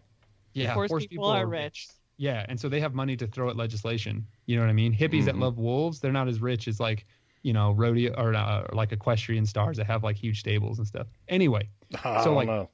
if you manage wild horses like we manage elk and deer, there would still be wild horses on the landscape because elk have only ever been increasing since we started managing them effectively and reintroduced them on a wide scale in the early 1900s. So managing wolves and wild horses using the North American game model through sound science with population targets that match political, cultural, societal norms, goals, you can And the carrying capacity of the land. Oh, well, that's the thing is true, but for wild horses, that's a lot more important than for wolves because we'll never reach the carrying capacity for wolves. Cultural society won't allow it, which is Right. fine. That's Right. fine. I mean, that's part of life Well, dominated if by you humans. take somebody from Northwest Montana, who in the heyday of the Rocky Mountain elk, they could drive down any road and see a herd of 30 or 40 elk or 100 elk. And then they've watched the demise of that elk herd since the wolf repopulated the mountains around the Flathead Valley. There's a lot of hatred there. I understand that, but at the same time, they're also probably not seeing the positive impacts to the entire system that dispersing those elk, removing those elk, and causing those elk to utilize the habitat differently caused. So, like, I understand that in the last 50 years, people have gotten very used to an artificially inflated number of elk on the landscape. And as an elk hunter, I understand. Like, but at the same time, it's all depends on views on how you want the landscape. Look, I'll be very honest. How you're never going to get sympathy from me for having to go out and hunt elk.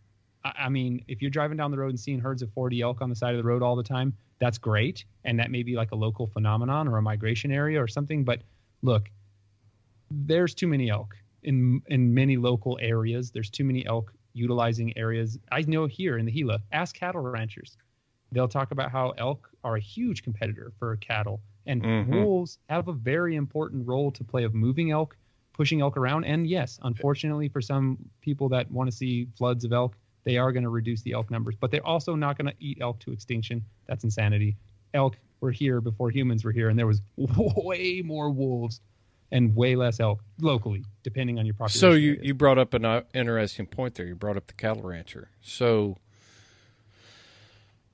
that's the cultural part, because Right. that rancher is only going to tolerate. He's trying to tolerate elk competing with that mouthful of grass for his cow, because I'm sure the Gila is. I'd hate to say what the carrying capacity for cattle is out there. It's probably one cow to how many acres? Really depends on the area in the Gila, but some areas can be as low as one cow-calf pair to 54 acres. Other areas can be one cow-calf pair to 90 or 120. Right. So, I mean, yeah, there's a reason that those ranchers have to actually feed their herd on pasture. Oh, yeah. And why some of those cows don't look good. Right. Oh, and if you get down in the desert where I'm at, it's infinitely worse. But continue, Chris.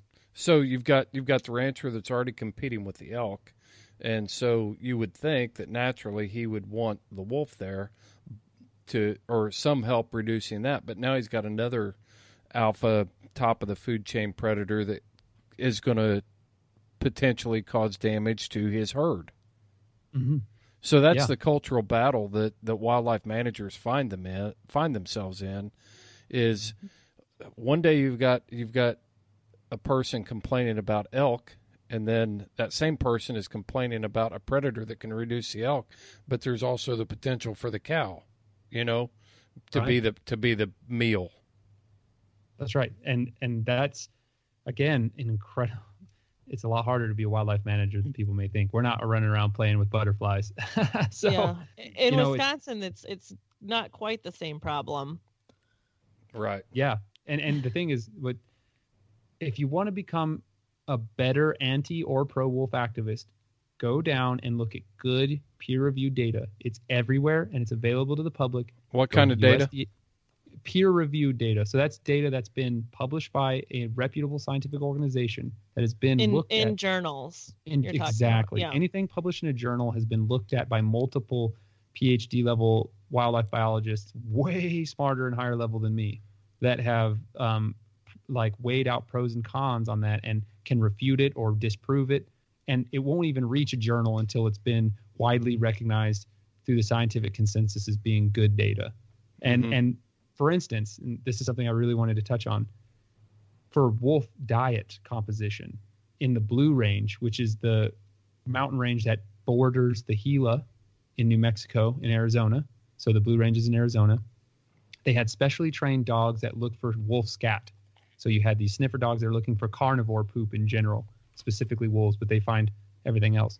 Coyote poop, mountain lion poop, bear poop, wolf poop, all kinds of small raccoons, ringtails. And you put that scat in a machine called a stable isotope analysis machine that breaks down the feces into a molecular structure that can be analyzed. So you're putting turds in a blender. Pretty much, yeah. Okay. Many times more expensive than your Ninja. And so it can break down the molecular structure of that feces to tell you the DNA of what it's been eating, which is freaking amazing.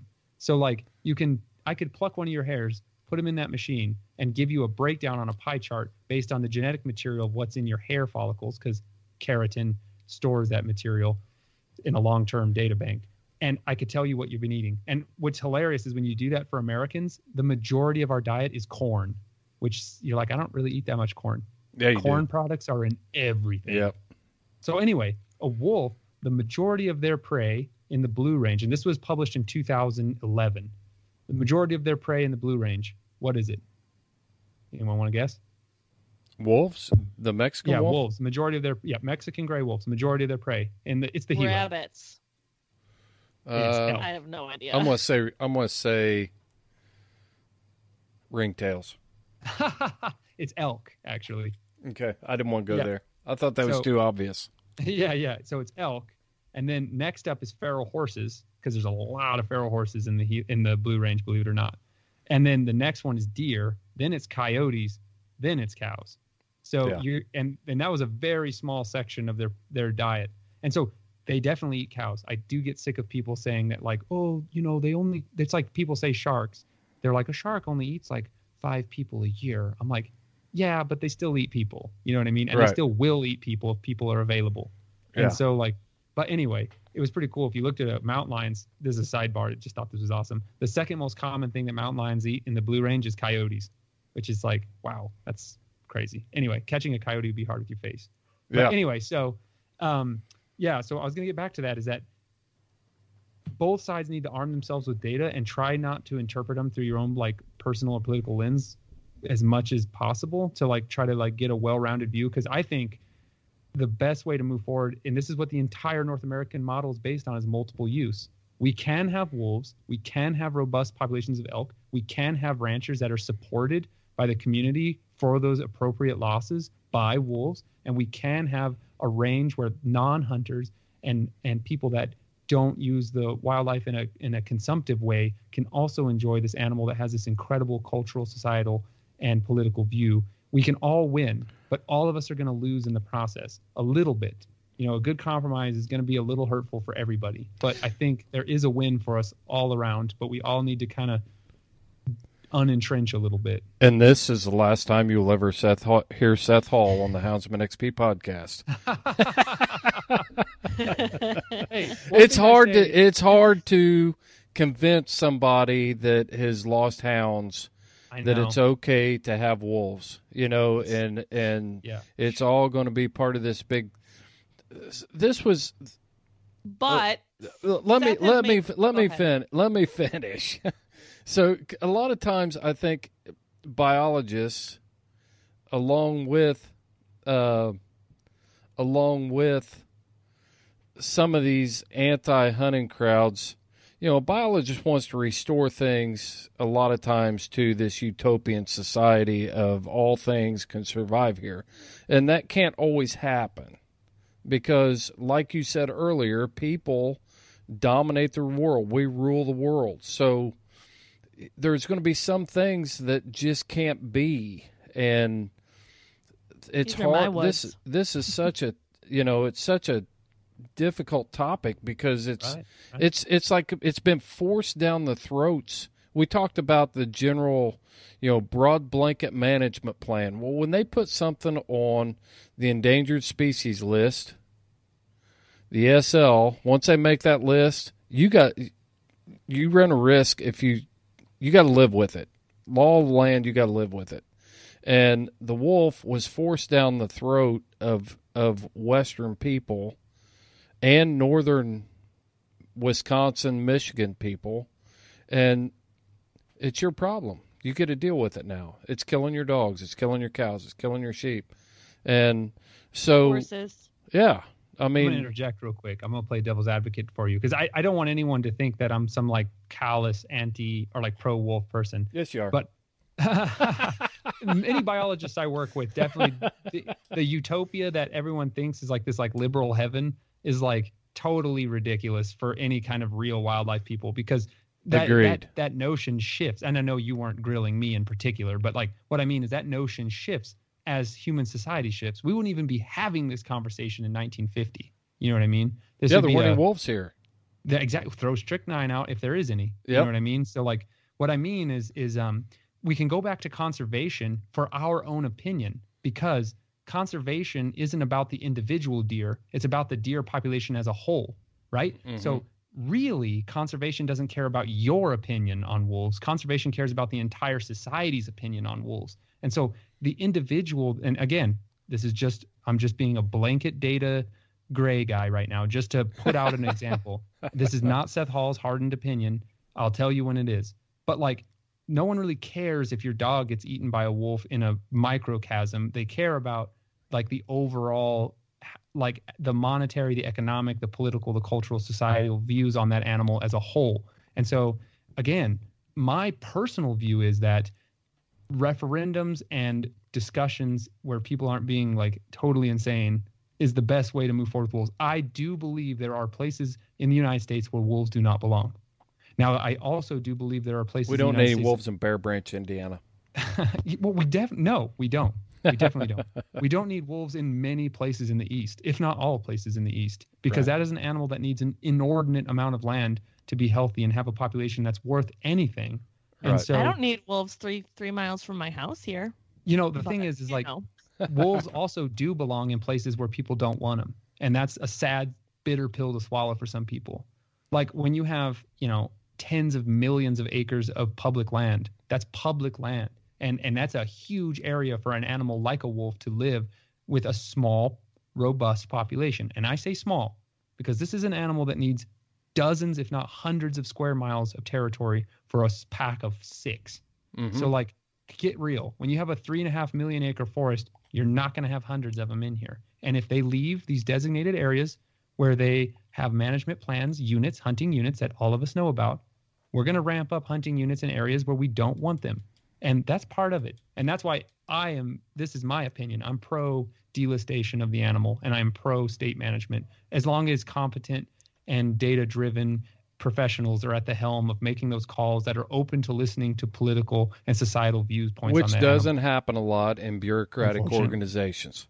It can. And that's why you're probably not going to see a wolf season in Wisconsin anytime soon, because it would be a political nightmare for the sitting government in Wisconsin.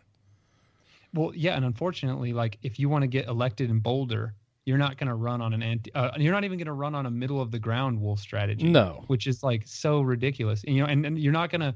and in like the far eastern border of New Mexico or the far western border of New Mexico, you're not going to run on a, hey guys, like, I'm sorry, you're probably going to lose like maybe 5 or 6 cows over the year to some wolves, but hey, we can get some government money coming to you. You're not going to say these things. You know what I mean? You're not going to sit down and, I wish you could. We could all sit down and have a really long, boring, data-driven conversation about it. But the government money is my money and your money and everybody else's money. It's so complicated. Yeah, it's complicated. The title of this podcast is going to be called "It's Complicated." That's a good one. That's a good one. Yeah.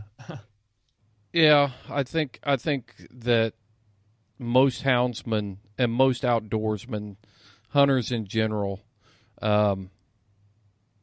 just don't want to be told, just sit back and watch. You can't participate. We can put this animal, we can use a North American model for this deer, we can use it for this elk, we can use it, but we can't use it for the wolf. The wolf is special. We can't use it for that. Yeah. That's hypocritical. It doesn't ring true with people.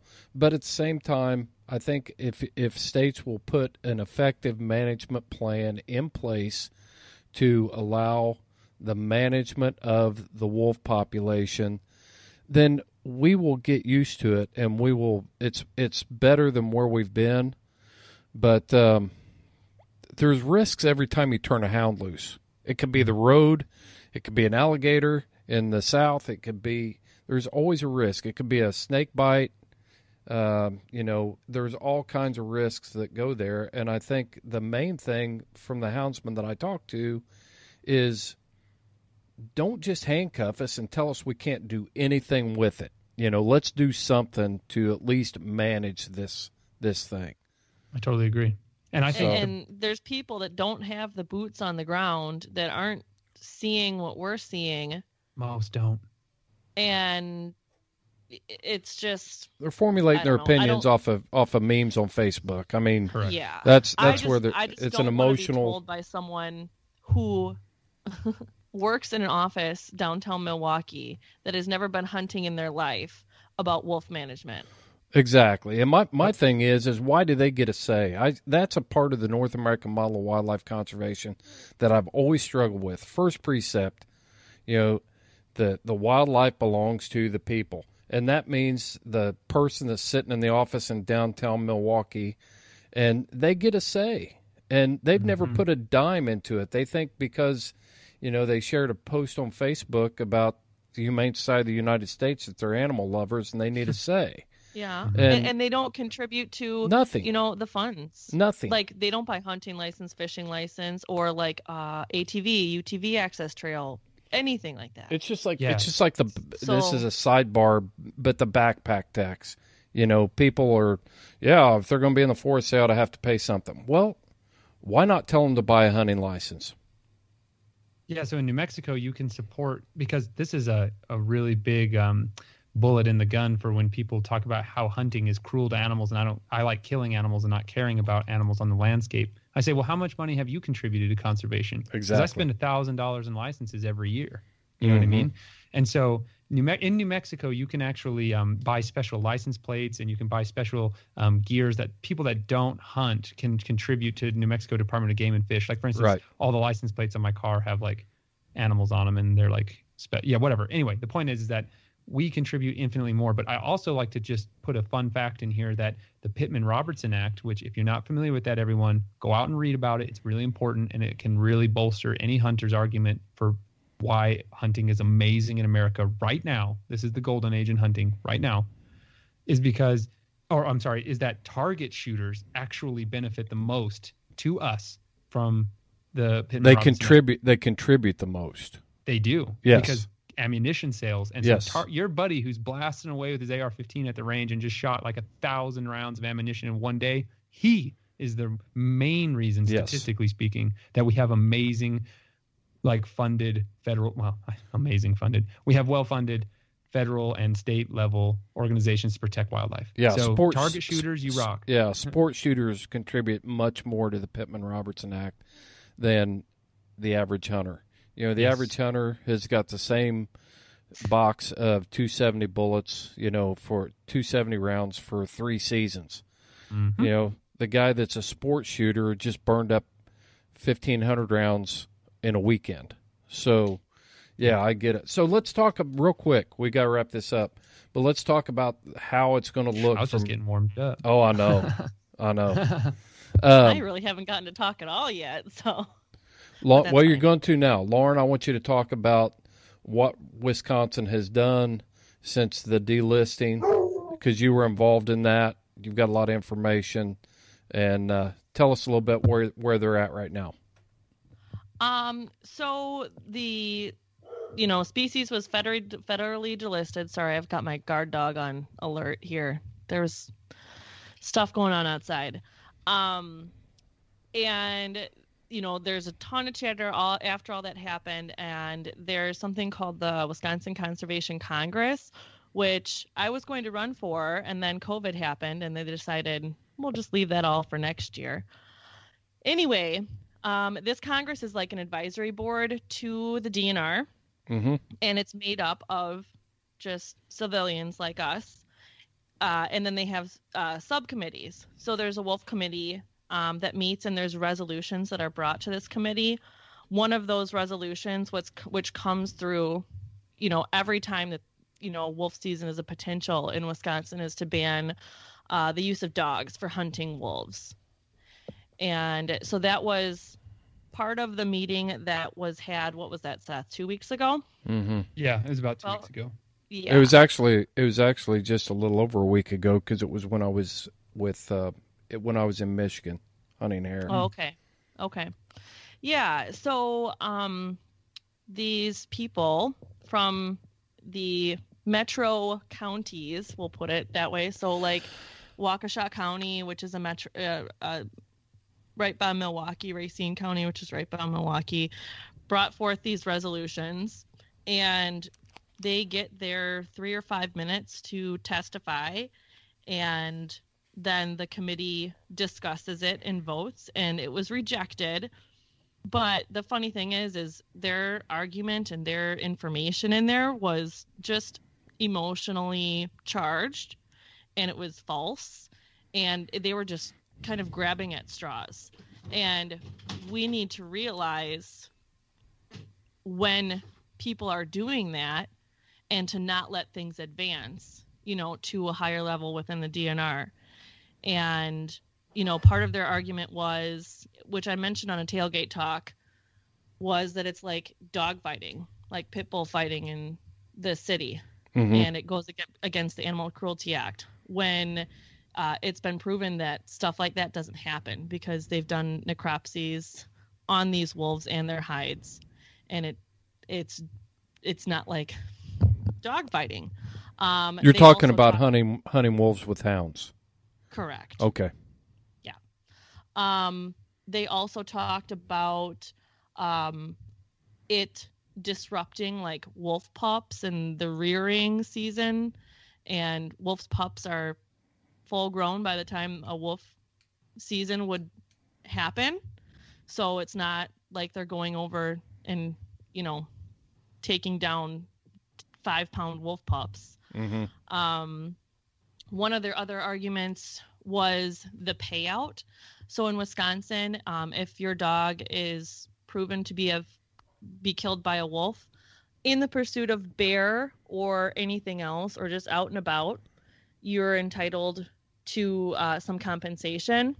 And they made it seem like, all these dogs are going to be killed when they're hunting wolves. Well, if your dog is in pursuit of wolf during wolf season, no, you're not going to be paid out if wolves killed your dog. Mm-hmm. So there's a bunch of things that they brought forth that played on emotion of people who are not educated on it, which not everybody in the committee was aware of, or kind of picked up on, like, hey, red flag, like that's wrong. So there's people on the committee that are hound hunters as well, and that were able to speak to a lot of those points. So it was voted on and rejected, long story short. Mm-hmm. And going forward, as far as like hounds are concerned, that's off the table right now.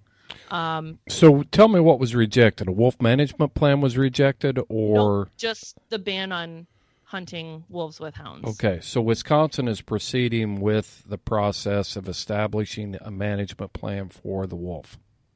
Well, we actually already have a plan in place. Okay. We've had previous seasons on wolves, and dogs have been a part of that. Other methods, trapping, etc., have been a part of that. And we have that plan that's written. And so the plan is there. I haven't heard, there's probably plenty of other people who could speak to this better than I can, but I haven't heard of changing any part of that plan for the future. Okay. I think what's happening is we're waiting to see if anybody, the government or whatever, gets sued and a judge overturns the delisting, which is what has happened in the past when Obama and Bush administrations tried to delist the wolf, right? I'm not familiar. That's what I heard. I'm not familiar with. So, I know that they're, yes. you So know, the Obama administration tried to do the same thing now that the Trump administration has done, and the judge overturned it. okay. So that there's still the potential to have that happen. And I think, Wisconsin has their plan in place, and we're kind of just waiting to see if we can pull the trigger on it or not. Gotcha. So speaking generally about this, just because a wolf has been delisted doesn't necessarily mean that your state is going to allow taking of wolves. Michigan, Wisconsin, Minnesota, just because it's been delisted doesn't automatically, your state government wildlife managers don't have to allow the taking of wolves in the state. That's correct. So, and when it does happen, especially in Wisconsin, I think a lot of uneducated people think it's just going to be like coyotes where anybody can go out and anybody can shoot them. But hey, guys, it's like bear. You have to apply for preference points, and you have to have enough points and win in the lottery to be able to get your tag. It's not like anybody can just go buy a wolf tag and you can just go smoke them. that's unfortunate. It's there's a methodical way to go about it. I mean, I would hope that if I was out in the woods and I got to a tree and wolves came in, or wolves were already there when I got there, I would be in the right to be able to shoot them. Every single one of those things. And no one could come after me for doing it because I'm defending myself and I'm defending my livelihood, property. my dogs. Mhm. Yeah, you can in New Mexico if that happens. You can blast them. Yeah. If they're coming after your tree hounds, you can lay them out. So I totally agree with you. By the way. Anyway. Yeah. So the point that I was getting to was now is the time, to you already have one hearing, and I'm talking generally speaking across states that have a wolf population that houndsmen want managed or hunters want managed. Now is the time to start building those relationships with the people sitting on those panels. Like in Indiana, it's the natural. Start getting involved. Yep, Natural Resource Commission. They can't. You need to develop relationships now. I've been to several Natural Resource Commission hearings over my career and with my involvement with the Hoosier Tree Dog Alliance. And it seemed like, there were certain guys that could get up, and when the person sitting at the table, the chairman of the organization, can say, "Hey, Charlie, have you got anything you want to add?" That is so much more effective than having to get up and say, "My name is Chris Powell, and I'm with the Hoosier Tree Dog Alliance and this organization." If you don't have to say all that stuff because the people sitting in those chairs already knows who you are, then you are going to have more credibility to speak to those issues. So now is the time to be developing those relationships, getting to know those people. It's like my state legislator told me one time. He goes, "It's much more important for me to know who you are than you know who I am." he needs to be, if I want to be effective and an influencer with him, then he needs to know me when he sees me at Walmart or he sees me in a restaurant out in town or whatever. And it's the same way with these people sitting on these committee meetings. If you're just showing up to raise hell and state your case, then you're not going to be effective and you're not going to influence these people effectively. But if you take some time now and start building those relationships, we can have influence on this thing. Yeah, and don't always be that person that's, going in there guns blaring. Work on other things too, not just, whatever you're against. Maybe you're on a committee for managing XYZ Marsh in general, or, fundraising for whatever event. Yep. Do Establish whatever. Credibility. Yeah. So like do whatever you can. Like maybe you can't do as much as, some of these people on the committee that I listened in on, but be more than just even a member of whatever it is, the Wisconsin Bear Hunters Association. Right. Right. Be more than just paying your dues. Well, if you are a member of the Wisconsin Bear Hunters Association, you need to be asking your leadership, what are you doing about this? And are you building relationships now with these people? And why aren't you? Because that's, if you're a member and you're paying, then those are the questions that you as a member, not an officer, not in a leadership position, but you can be asking those questions now because you are a member. Right. Yep. Good point. So. And maybe, another thing you can do is just get out and talk to people, not always just people in those leadership roles or in those legislative positions, but, be like me and talk to your friends that sit in those stupid office seats downtown and educate them on stuff. And they're like, oh, wow, I get it now from that perspective or whatever it is. Like, if you just go out there and go into the woods and that's all you do and you're keep to yourself about it, yeah, you're having a lot of fun and you're doing what you like, but, what's going to be left at the end of the day? Mm-hmm. Also, hear them out. Hear what they're saying. And although you may internalize that being like, it's a bunch of malarkey, remember, that is what people feel, think, and say. And that person probably did not generate that opinion independently. So use that as a preparation for your own critical thinking on how to defend our position even more eloquently. I think that's also incredibly important. Don't just disregard everything they say as garbage. Remember, that's how someone feels. And that's really important to base our defense on how we feel. So I always try to take what people say seriously, even if I don't agree with it. Good point. And that's a good leadership principle, is to be able to listen and critical thinking. So good stuff. Mm-hmm. Guys, and being able to word yourself correctly and not just be all fired up all the time either. Right. Yeah. I mean, everybody wants to leadership that's passionate, but man, I can tell you that if you're the guy that comes into a meeting and every time you're there willing to die on your hill and come in guns blazing every time, it's going to be like, oh boy, here we go again. Yeah, right. Yeah, you're not doing nothing. Channel your inner Clarence Darrow. That is what you need to do. Let's wrap this thing up. I think we've beat this thing enough for this week. I mean, it's definitely gonna be interesting to follow. What happens in the next month and a half. Very much agree. And see what happens. I mean, I would love to eventually, be able to get a wolf and say I contributed. Yes. That would be awesome. I would love to hunt a wolf too. Yeah. Well, you got any final thoughts, Seth? It's complicated. I think we covered a lot of good ground, and I think one important thing to remember is that, moving forward, it's always kind of weird. And one thing I've always kind of internalized is that you're not going to agree with everything other people say all the time, and you don't even agree with your own wife 100% of the time. So your views are going to be challenged, and mine agrees with me.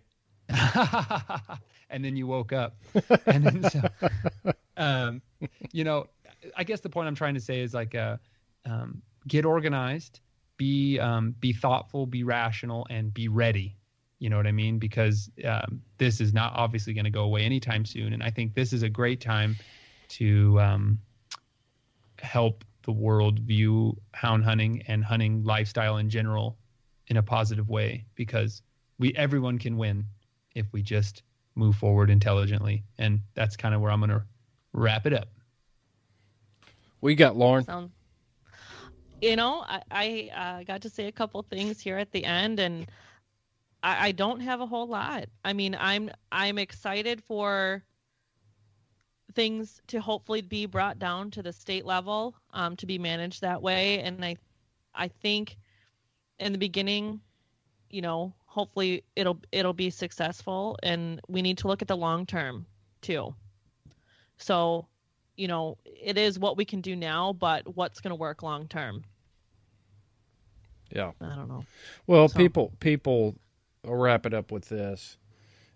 Change is something that people resist, unless it's abundantly clear and it's beneficial to them.